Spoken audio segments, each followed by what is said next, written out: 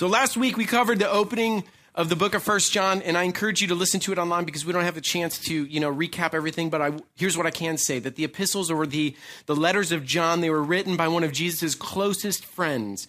And John was an old pastor. He was probably in his 90s by this time, and he walked with Jesus. He was a guy who was there.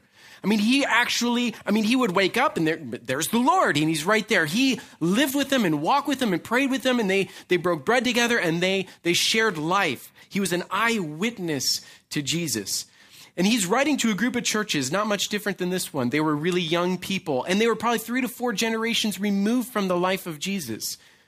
And they were probably small house churches is what they were at the time, because Christianity during this period was fiercely, fiercely persecuted. But there's some people who had crept into the church, and they began snatching people away from fellowship and the truth about Jesus by telling lies. And one theme that we are going to visit again and again is this concept of fellowship. This concept of fellowship, which here means, when John writes fellowship, every time we see the word fellowship, it means a mutual commitment. We are committed to a common purpose, a mutual commitment to a common purpose. And then we'll see again and again that whatever breaks fellowship breaks the purpose. Whatever breaks fellowship in the church breaks the purpose of the church. Whatever breaks fellowship in a fraternity or in an RSO is going to break the purpose of that RSO. And the message this morning is going to take us down as we dive deeper into probably some unpleasant roads. And I've done the preparation and the work, but I'm not sure how the first century church received it. And I'm not sure how you're going to receive it either. But the theme this morning is essentially your sin and Jesus. It's your sin and Jesus. And these are the two things that we talk about all the time anyways. So it shouldn't hit you too hard. But it really comes down to your sin and Jesus. And if we stop talking about that, then we're going to end up with some sort of self-help club. We're not going to be worshipers of King Jesus. We're not going to hold to the message of the truth of who God is and who Jesus proclaimed himself to be. So this morning we're going to stick to the knitting, and we're going to be hitting this theme in 1 John. So here's the part where you come in. You need to be able to take the concepts that I'm talking about and apply them very specifically to your life. I'm going to be speaking in generalities. I'm going to be speaking very generally, but you need to do the specific work of application with the very specific things that you wrestle with. So here's my goal, is that I want to encourage you to allow God to just bring these things to the light, whatever they might be. The scriptures talk in dualities. They talks about darkness and light, death and life. And there are some things in your life that might be habitual. There are some things in your life that you're embarrassed by. There are things in your life that, the repeat button is just pushed and it just stays on. And I want us to become honest people. Honest people. And I want you to see that if you're honest with yourself, you can be honest with God and those around you. And therein lies the only hope and the reason for hope that we have is when we're honest. I'm going to pray, and hopefully you can set aside your distractions and let the scriptures and the weight of what God wants you to hear just hit you in a very appropriate way, the way that I think that it intends to have in your life, so that you can make the right judgment. You can make the right judgment about your life and your heart and your attitudes and your actions in light of the love and tenderness and mercy of Jesus. So why don't you pray with me? Father, I think I speak for us all when I say that we want to be perfect and have no problems at all. We want to hide our hurt and pain and shame, and we all have that. We're kidding ourselves if that's not there. But if I'm honest, I know I'm a mess. Help us not to despise that. Let my incompleteness, Lord, let everything, all the messiness of who I am and the hurt that I've caused and what's been done to me, let it lead me to streams of grace. So, Lord, I pray that the distractions would be put aside, Lord, that the weight of your words would hit us in an appropriate way. God, that we wouldn't be kidding ourselves anymore. And help us to be honest this morning. In Jesus' name, amen. So let's dive into, this week we're looking at 1 John 1 verse 5 through chapter 2, verse 2. And verse 5 says this is the message that we heard from him and proclaimed to you, that God is light and in him is no darkness at all. this is the message that we heard from him. Let that sink in. This is from Jesus. This is what John's saying. It's from Jesus. I heard this from the Lord. These other guys who have snuck into the church, they can't say that. This is the message that I received, and here's the message. God is light. In him there is no darkness at all. Essentially, John begins with the claim of who God is and who his character is. God is light. He's trying to give us the basis for ethical application. If God is light, then we ought to walk in the light. And we're going to move to ethics and ethical behavior. But first, you have to start with the character of God. And many of you have issues in your life that you're dealing with that you'd like to conquer. Most of us want greater character and greater growth, greater maturity. You don't need a bag of tricks or more motivation or 5 steps to this or 7 easy new ideas. You need God, and you need to know God and what he's like and who he is. And so John begins here. He's saying that God is light. It is a great metaphor for who he is. It captures the reality that God is more than just attributes. He's more than just attributes. He is utterly holy, unlike us. He's completely different from us. To say that he is light is also to acknowledge that all the darkness, all the injustice, all the pain, all the stuff that you see that happens here on this earth doesn't come from him, it comes from us. The horror is from us. God is light. In him is no darkness at all. God is perfectly good. And we can describe him. God is perfectly wise. God is perfectly patient. God is perfectly right. God is perfectly loving. God is perfectly kind. God is perfectly gentle. No darkness. I am patient sometimes. I am a good dad and a good husband, but also at times I'm a horrible dad. I'm a horrible husband. I'm a good pastor. Sometimes I'm a horrible pastor. I'm a good boss. Sometimes I'm not a good boss. I'm not always kind and gentle and loving. But God is not like that. He is light, and in him is no darkness.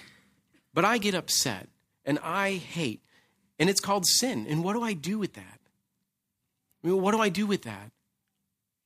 It isn't until you see light or compare your life to the light of God that you realize the darkness in your life. Light exposes areas of imperfection because finally I'm seeing clearly. Ever look into one of those concave mirrors? I think that's right. Concave mirrors at like Bed Bath & Beyond or something. You kind of stare into it. The one that magnifies every single pore on your face. Have you guys done that? Okay. You don't stare in those mirrors and go, ooh, I love it.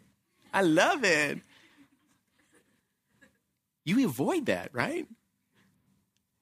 It's easy to avoid and live in your own darkness. But God is like that. Light exposes you. And so having laid this groundwork of the character of God, John now relates to the church. He relates 3 things that the false teachers would have been heard saying. And they all start the same way. If we say, if we say, if we say. Some of your scriptures may say, if we claim, if we claim, if we claim. And the first is this: if we claim or if we say that you can be a Christian who sins. The second is if we claim that you're a Christian and you don't have a sin problem anymore. And the third is if we claim to be a Christian that has never had a problem with sin. And John wants his friends to be absolutely sure what the solution for sin and darkness is and what real fellowship with God is like. Some of us might fall into one of these 3 categories, and my hope is that you'll see that Jesus he's the only real solution for you. He's the only one left. So verse 6, if we say, or if we claim, if we say we have fellowship with him while we walk in darkness, we lie and do not practice the truth.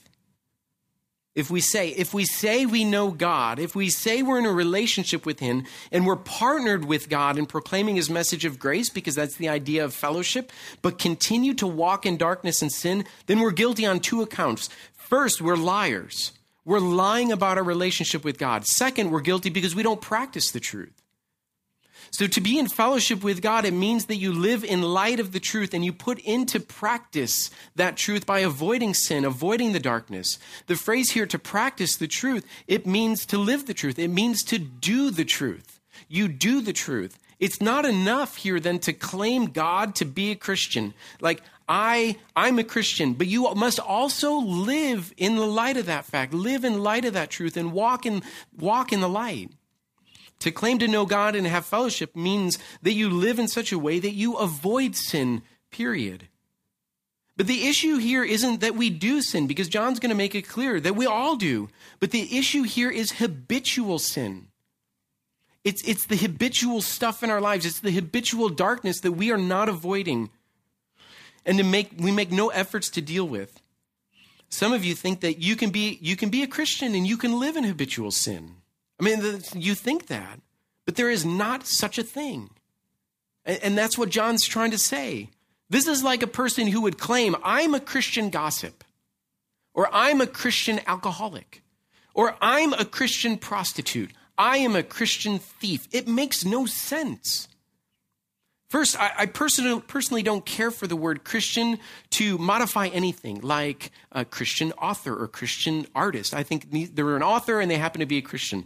But you get the point, right? There are no Christian pornographers. It just doesn't make sense.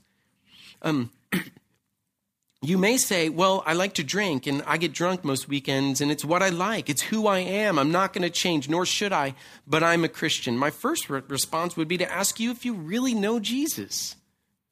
I mean, that's what John's talking about, because I would guess that you really don't.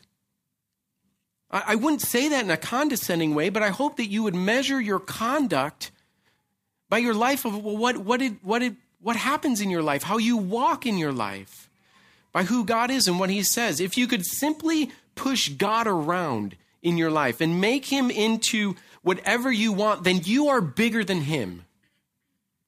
You're bigger than him.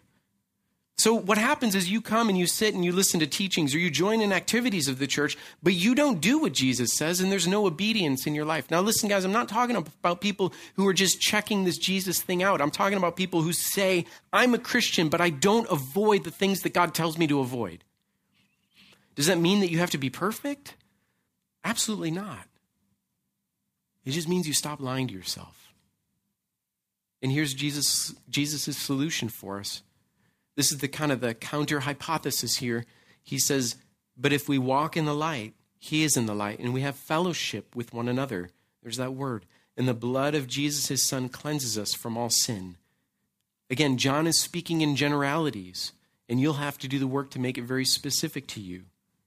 But when God ignites a heart for him, he calls you to come near him and be with him and be in fellowship with him in the light, because that's where he is. Two things here that you need to understand, and they have to do with ethical living. First, if you do not walk in the light, then you don't believe God's grace expressed for you in the cross. You don't believe it. You don't. But when you turn from darkness into light and expose those things in your life by the light of Christ, then you have fellowship. You have fellowship with God and you have fellowship with each other, and we're going to get to that. And Jesus, he says, cleanses us from sin. You know, God wants to cleanse you, to wash you, to make you new from all the evil in your heart and your mind and your attitudes, and do you believe that? Secondly, you'll see that this is not a call to perfection. But John's not saying that you have to be perfect. You wouldn't need to be cleansed from sin unless it's in your life. And so walking in the truth involves a scrutiny that brings moral failure to the light so that you're no longer lying to yourself and to God. Jesus is in the light. Walk with him. Come into the light. If you do, your life will be better. Things will get better. It will mean that things that were okay with you, like lying and gossip, sleeping around, getting drunk, you'll begin to revile. You'll begin to hate those things when you walk into the light. When you come into the light, there will be real good fruit in your life when you walk in the light. When you stop sleeping around, when you stop lying, it is a better way to live. This is not to say that you won't have ever experienced hurt or pain or suffer, because those things will happen. But blessed are you when you suffer for righteousness' sake, not because of your sin. That's in 1 Peter. when you come into the light, you're going to have integrity. You're going to be able to sleep at night. You're going to be able to put your head on the pillow and say, God, I walked with you today, and it is sweet. Now, the benefit of walking in the light, John says, is that, and he says, we have fellowship with one another. Well, that's somewhat of a surprise to me. I don't know about you. You'd think that he would say that the benefit of walking in the light is that you will have fellowship with God, but that's not what he says. You'd think that that's the most important point here, is that you're going to have fellowship with God. But what we can do is we can infer that the benefit of walking in the light is that you have fellowship with God. We can infer that because we're cleansed from sin. So John focuses in on the fellowship of the church. And I think this is what we take away from it. There is no real fellowship with God that is not expressed. Listen, there is no real fellowship with God that is not expressed in fellowship with each other, with other believers. And this makes sense because sin is very real. It's real in a vertical sense between us and God, but it's also real in a horizontal sense in community. Just as it pushes God away and it separates us from God, it does the same thing here in relationships. Life is all about relationships. So when you think of sin here, what happens? Jealousy, anger, strife, bitterness, unforgiveness. It pushes people away. It pushes people apart. It does this all the time in marriage. Sin destroys intimacy. But we were made to be intimate. We were designed for intimacy, but sin destroys it. It destroys that good. And sin always leads to death. You have to understand that sin always leads to death. Death in relationships, death in friendships, death in families. Sin destroys, period. And so naturally, it will destroy fellowship in the church. That's why he says, if you come into the light, you're going to have fellowship with one another. And I think that there's another application here for us today, because I'm willing to bet that there is a small band of Lone Ranger Christians out here on this campus. You know them. I mean, here's their motto. I believe in Jesus, but not what? The church or organized religion, right? Have you heard that? Right? Hey, I love Jesus, but I'm not into the church. I'm not into organized religion. And I'm thinking, every time I hear that, this is me. I go, what's your thing? Disorganized religion? I'm like, I don't get it. We are organized people. We don't watch disorganized sports. We don't do disorganized cooking. I mean, who cares if I don't drain the mac before adding the cheese? You always drain the mac before you add the cheese. It's not like we don't like organization, but what is it? I get it. I get what's going on. We like organization. I think rather what some people don't realize is they don't want to have to deal with their stuff and their life and do it in community. But God always intended for all that stuff in our lives to be in community because he's a God of community. So John is shattering this ridiculous notion of these individuals because it's an oxymoron. I love Jesus, but I'm not so much the church. I get it. You know what? We're all hypocrites. Just let's deal with it. And that's what John is saying. Bring it to the light. We're all hypocrites. So welcome. I must be the chief of the hypocrites because I'm leading you. But that's the reality. That's who we are. And so John is basically saying walking in fellowship with God means that there is and exists fellowship in the church, period. That it has to be that way. So it might be a cool thing to say. It might be cool. It might be a cool thing to say, but it's incredibly, incredibly uninformed. It just isn't true. They might know Jesus, and I'm sure some of those people do. I don't know their heart. I would beg with them, you got to have a bigger understanding, because I think it's an infant understanding. And this, because the idea is huge. Salvation is huge. And I think what happens is we take Jesus and we make him my own personal savior. He's just for me, and God becomes really small. And we miss the fact that salvation is always this way. We never will you see in Scripture the call to invite Jesus into your heart. It may say believe in your heart, but we never say, God, come down into here. Now, he does dwell in people, but the direction is always this way. God includes you in his plans. He's including you in his history. He's including you in the redemption of the world. It always moves in this direction into something bigger. He's not just a personal Jesus. There is an agenda that he has, and he wants you to be included in that. It's not the other way around. And so real fellowship with God, it means walking in the light. It results in real community. And that's what we want. We want real community. We want people who are outside of this place. And there are great churches here in town, outside of all the Jesus-exalting churches in town, to come and find a new community where real life happens and exists, and people are coming to know each other, and there's real fellowship, and hurts are being healed, and stuff is opening up, and people are walking in honesty. And it's a mess, but it's good. And real fellowship means walking with God. It results in real community that is organized, because Jesus is the one who cleanses. He's the Savior. When darkness is exposed, he saves, or he's nothing at all. I mean, he's either Savior or he's nothing at all. And it's his blood that cleanses. I want to pause here and just let it be what it is.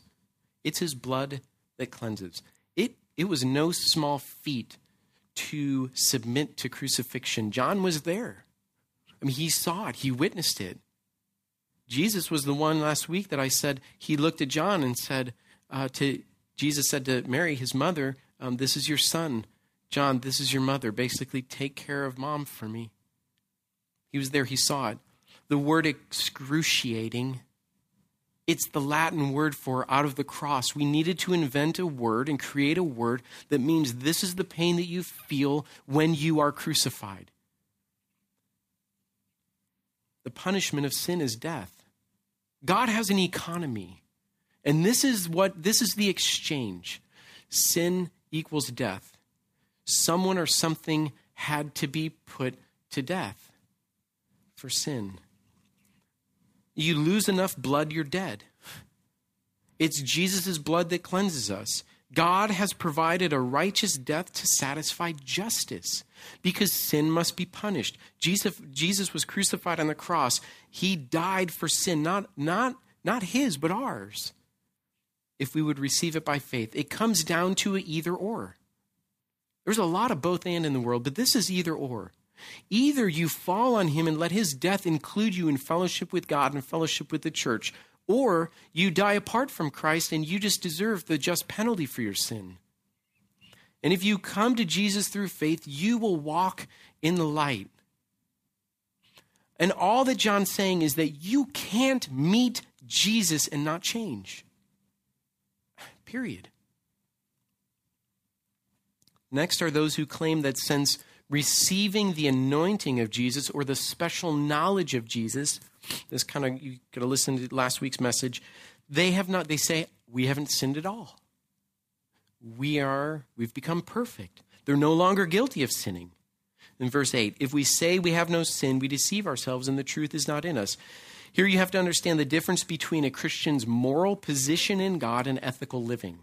Okay, anyone who has put faith in Christ is cleansed from sin. It's done. God remembers it no more.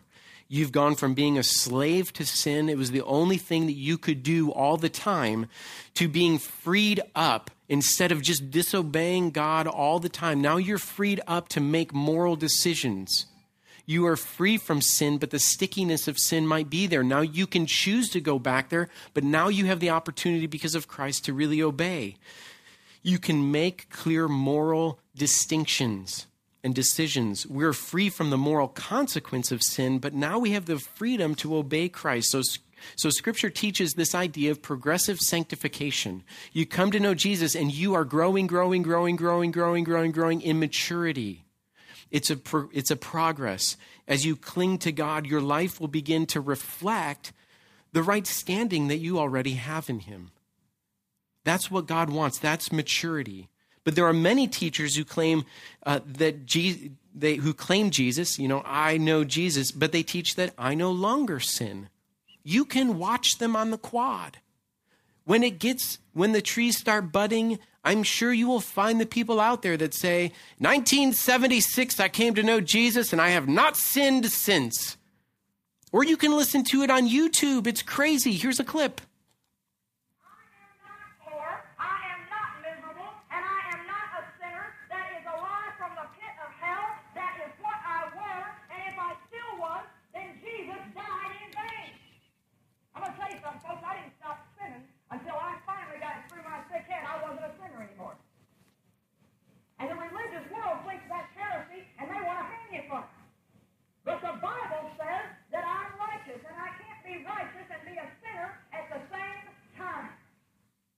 And there are hundreds of thousands of people buying that crap in America. I'm just going to tell you. That was Joyce Meyer. Now, I get her story. I understand her story. And I think there's a lot of wisdom that she has, but she's wrong. I mean, just read it here. That's not true. In essence, this teaching, it gives a nod to Jesus. It just says, if you're saying, thank you, Jesus, you gave me a good start, I'll take it from here. I'll take it from here. First, that's incredibly proud to think.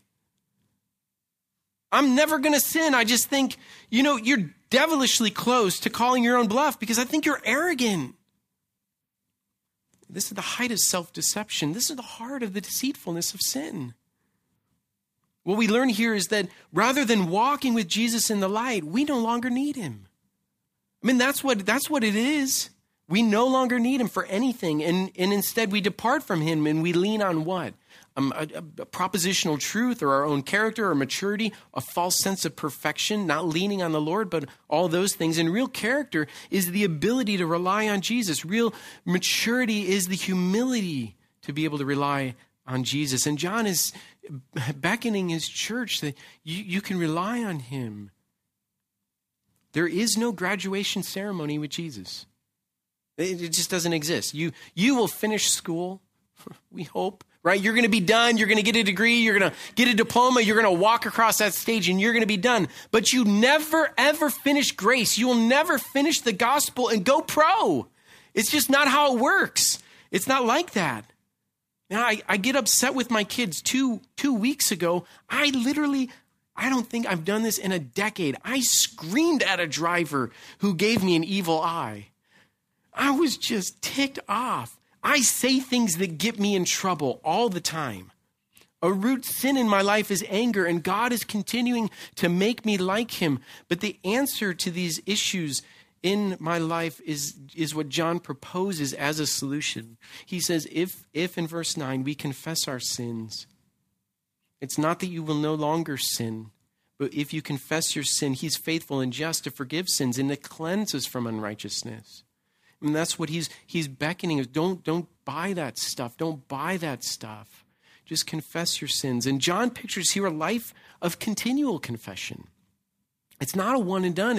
It's a life of humility, walking with Jesus, a situation where we are continuing to acknowledge when we fall short of who God is and what he desires. And when we do, because of Christ, God cleanses us of sin. The purpose of confession is what? It's reconciliation. And that's what it is. I'll take my kids and you did something wrong. Would you apologize? Sorry for doing that. And, sometimes they do a great job. Sometimes sorry. And, you got to work that out. But the idea is that there's a break in relationship. You've done something wrong. You've done something wrong. And you become reconciled. Will you forgive me? Reconciliation. Confession is all about reconciliation. And it brings things in the light in order to restore. And that's why Jesus came, is to seek and save the lost and restore what life was originally intended to be. Restore things between you and God, between roommates, between friends, husbands and wives, children, parents. It's always meant to be restoring. That's the point of confession. Thirdly, John rewords what he said above just a bit differently. So if we say, in verse 10, he says, this is the third one, if we say we have not sinned, we make him a liar and his word is not in us. And this is what I think this is about. Sin sometimes can be a word that's reserved for really bad people like Hitler. It's just the bad people, not me. I'm a good person. Right? I haven't done any of those things. those guys, they're bad. But me, I'm pretty much a good person. And Jesus loves me because I'm a good person. I mean, he has to love good people like me. And the denial of sin, I think, can work two ways. First, we can deny that we don't sin. Sin is that bad stuff that those bad people do. But I'm good, man. I'm an A student. I'm polite. I lead an RSO. I'm a student representative. I drive the speed limit. I'm good. I must be good. We can also, though, admit that we're not perfect and that we sin, but then we deny to have sin by doing nothing about it. Does that make sense? We can say, well, I know I'm not perfect, and I know I do wrong, and then maybe that wrong stuff is sin, but then I'm going to somewhat deny that I even have it because I'm not going to do anything about it. So these are people who say that, I know Jesus. Jesus must love me, and there is stuff in my life, but I'm not going to do anything about it. If you have no needs to be confessing sin, no need to get on your knees and grieve, no need to deal with sin, it's just like saying, I don't sin. It's just like saying, I don't sin. It's not real. I mean, it's not a real thing for you. And God is a liar. You make God out to be a liar because the crimson thread of blood that's woven throughout Scripture hits its climax when Jesus died for sin. He died for the sin of the world and for your sin. And so the sum of the works of God just becomes a sham. Jesus, you really didn't have to do that. I mean, what a waste of a good life. I'm fine. Poor Jesus died. But I'm fine. John's saying the truth isn't in that person. They need God, but they don't acknowledge it. And John closes this section with hope and with affection. He says in verse... Did I skip? No, this is verse 1, chapter 2. He says, my little children... John cares deeply about his friends. He's a lot older. I mean, these are like his kids. I'm writing these things so that you may not sin. Huh? I mean, has he lost his mind? He's just saying that you can't be sinless. Is he just contradicting himself? No, because the next verse says, but if anyone does sin, we have an advocate with the Father, Jesus Christ, the righteous. He's simply just trying to encourage his listeners not to fall into this way of thinking. And he can do that. I can do that. I don't want to sin. I don't want to sin. That's okay. That's good. That's fine. But I do sin. And you do sin. There is darkness in your life. But if you do, he's just saying, Jesus. You just remember him. Remember Jesus. John says he's an advocate. He's an advocate. He defends Christians who've put their faith in him because he's in us and we are in him. We are included in him. So he's not saying that you won't ever sin, but he's saying, listen, when you walk into the light, you begin to avoid it, and there's growth in your life. Verse 2, he says, he is the propitiation for our sins. This word propitiation, if you have the ESV, if you have a different translation, what is the word? What does it say? Anyone who has it? I can't remember. What? Atoning sacrifice, right? He's the atoning sacrifice for our sins. He's the propitiation. This word here means that God's wrath is on Jesus and was put on Jesus, and it's no longer on us. The punishment is on Christ. It is no longer on us. In the first place, Jesus is an advocate like a court of law. He defends us. But here, John's picturing him as a priest in the temple, paving the way to be reconnected with God the Father, living in intimacy with him and under his mercy. Author and pastor John Piper describes Jesus in these terms, and I love this. He says, the wisdom of God devised a way for the love of God to deliver sinners from the wrath of God while not compromising the righteousness of God. The wisdom of God in Christ devised a way for the love of God, God loves you, to deliver sinners from the wrath of God. He hates sin. He punished Jesus while not compromising the righteousness of God because sin must be punished. God never overlooks sin. It will be punished. And so motivated by love for you while not compromising the reality that the guilty must be punished, he put himself forward as a righteous sacrifice, as a propitiation for God's wrath for your guilt, so that it would be done and dealt with, so that you can get what you don't deserve, which is grace. Jesus took the punishment of sin that you deserve so that you could be seen as new and clean and whole. You're not subject to double jeopardy. You can't be tried twice. Your debt is paid in whole, not in part. For those who have faith in Christ, it is a transaction that happens immediately. When Mia, I don't know when that was, back in the fall, said, yeah, I believe God remembered her sin no more. Done forever. Because Jesus accomplished it. Not only did he not only died for sin, he came back to life. John Owens wrote a fantastically difficult book to read entitled The Death of Death in the Death of Christ. Jesus defeated death so that we could live forever. The resurrection is coming. It's coming. There's no double jeopardy. You will not be tried twice. And so all this sin that John is talking about is stuff that gets into the relationship. You will not lose forgiven, completely pleasing, utterly pleasing to God, totally forgiven. You won't lose that, but you'll damage your relationship with the Lord. And God wants you to walk in the light. And it doesn't matter what you've done. You know, if you're hearing this for the first time, or this is like repackaged and new for you, it doesn't matter what you've done. And the shame of what's been done to you is dealt with also at the cross. It doesn't matter at all. It doesn't matter because God has provided a way for you to know him. Nothing's too big that he won't be able to forgive. Whatever it is, the categories that God is bringing to your mind that are current right now is not bigger than the grace that God has for you in Christ. If you examine yourself in the light of God, you'll find that you need him desperately. And that's what John is calling his people to. That's what I think God is calling us to. But he says, he didn't die just for our sins, but also the sins of the whole world. Jesus has adequately dealt with all the sins in all the world. He is able to forgive any and all. It's not that the act of death automatically forgives. You have to understand that. Just because Jesus died for the sins of the world doesn't mean that everyone's sins are forgiven.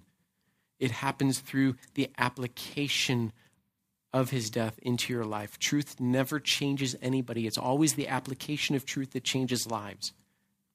If you could imagine Moses sitting with all of his people who are in slavery, and Moses and Aaron receive from God, this is during the Exodus, if you go back and read this, and he says, here's the solution. Another plague is coming. So take a spotless lamb. You'll see that John the Baptizer calls Jesus the Lamb of God who takes away the sin of the world. Here's the spotless lamb. Go take him. Without the shedding of blood, there is no forgiveness of sin. And cut that lamb open, kill that lamb, and take that blood over the door and spread it over the door from him. When the angel of death comes and sees it, will pass over your house. Death will not come to your house. There could have been people who heard that and went, Puh, I'm not going to waste a perfectly good lamb. It's going to be supper someday. What would have happened? Death would have come to their house. It's the application of truth that changes lives. Jesus died for the sin of all the world. There's nothing that you've done that will surprise him that he hasn't dealt with, but you have to come willingly in faith with your hands open. Some of you need this for the first time. You're gonna get real with your life for the first time this year. Maybe you've claimed Jesus, but there's no evidence of him in your life. There's no fruit of him in your life. But John was writing mostly to people who knew Jesus. The people who had departed fellowship, they were gone. He was writing to people who knew Jesus. And what he's saying here is, bring your darkness into the light. My children, confess. Stop hiding, stop running. Call it what it is and see it the way God sees it. This is the only right response for sin. In the end, it brings reconciliation and restoration and healing and hope and unity and grace and love and mercy. I think you get it. I think you guys get it. This is a great time and a place to continue to practice walking in the light through confession. And so I'm just inviting you right now between you and the Lord, and maybe you make it more real and you tell another human being if there is something that God has specifically, I've spoken in generalities, specifically bring into your mind. This is a great time for you just to be able to say, I know the Lord loves me. And you honestly deal with the things in your life. So I'm going to pray. I'm just going to ask the band just to, you guys stay right there. You guys pray too. And pray with me. And then we're going to worship. And my hope is that you can just bust out some tunes because you can securely rest in his love. So, Father, as we sit here, I think some of us may be pondering freedom, pondering hope, pondering mercy. And honestly, Lord, when I think about confession, I think about the shame and the embarrassment that I feel. And Lord, I wrestle with the lack of trust that I have about my identity. And it's not about the good that I do or the bad that I do, but Lord, you call me to walk in the light as you are in the light. And Lord, I just tell you that you're a perfectly good Savior for a sinner like me. And Lord, I just ask that you would call us to walk in the light, to be where you are. So whatever those things, Lord, that you do your work. You do your work of conviction.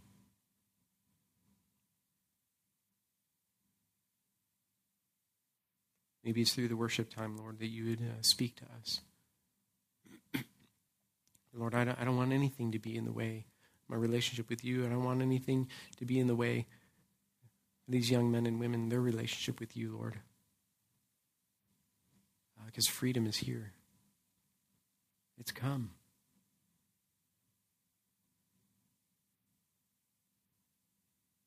Thank you for your word of encouragement that addresses us as sons and daughters. The band can come up. In Jesus' name we pray.